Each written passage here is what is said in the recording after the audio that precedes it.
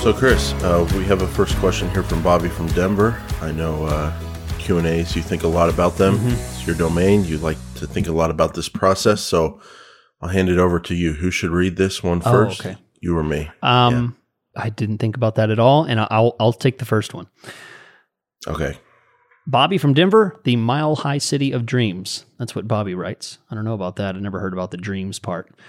Hi there. Thanks for reading. I'm still a weekly listener after almost a year come June. What's funny about your podcast is sometimes I'll see a title to a podcast and think, I don't know if I need to hear that one. And inevitably, I will end up listening and learning something. What I love about the conversational tone of the potty,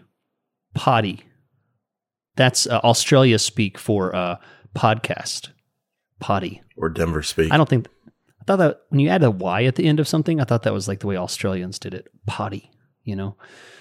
What I love about the conversation tone of the podcast is that it allows you to have these conversations in your head while you listen, which helps me process them. Well, thank you, Bobby. Appreciate your continued listening of the show.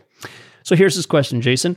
I have an episode request. I feel like you frequently brush on account optimization concepts and high-level stuff, but I would love to have a dedicated episode that covers when to make changes, whether it's a statistical significance to make that change, or when a keyword gets its own ad group or whatever, when to make that change and how to make that change. Jason? Chris? What do you think? You want to do that episode? Seems like a tough one. Well, the answer to this could just be no. Next question. I guess we could just... There's a lot of things I think about things, Chris, and do things in the different areas of my professional life that just people don't like the way I do things sometimes, like talking about outside of Google Ads things, more in another field that I work in. Sometimes, because a lot of what I do is I take in a ton of information. I build up my skills as a practitioner, like in Google Ads, and then also a human being trying to become wiser, more balanced, and all that kind of stuff. And then everything kind of stews inside of me. And then the way my personality and DNA is set up, I go based on a lot of feel things. And those feel things can always probably be represented more in numbered things at a certain level.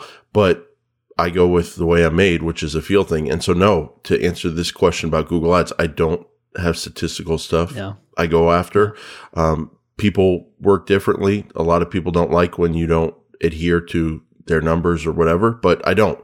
So it's a gut feel. We can kind of expand on that as we talk about this. But Chris, where are you on that spectrum? Is it you look at numbers and you make decisions without thinking, or do you feel things and then think about what you feel and then make decisions? Yeah. Bobby, I'll tell you, not very helpful, but absolutely gut feel. It's the kind of thing that you learn to see, learn to feel, get the feeling for something and say, yep, that needs to change. I have never pulled out a calculator to determine whether I need to change something or not. Nope, does not happen. Yeah, and there's just so many factors that we're dealing with now with Google Ads, the search term, the user, the things we know about Google, the things we don't know about Google, but we think about Google, and the way it's all kind of coming together. And maybe I have 3 clicks, and even I have a conversion from those 3 clicks on a search. That's enough to go with. But maybe, but maybe I add it as a negative because my gut feel tells me that search is not what we're wanting. Wow. There's so many situational dependent things inside of Google Ads that I'm all about feel and experience. With that said, Chris, sometimes we do see numbers. Like sometimes you are doing perfect conversion tracking and you've closed the loop and you see all the different ways you can get leads from an account or an advertiser.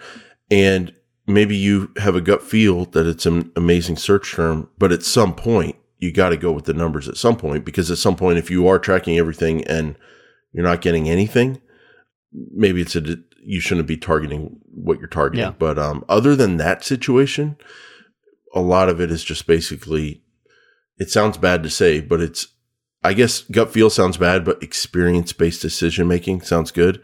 So we can call it that. And that's pretty much 100% of what I do. I like that. Experience-based decision-making. That's a great way to say it. I totally agree. EBDM. There it is. Yeah, it's the EBDM method to Google Ads. Boom. So if you're not doing the EBDM method, I don't know if you know what you're doing. Have you not heard of it? Yeah. I mean, come on.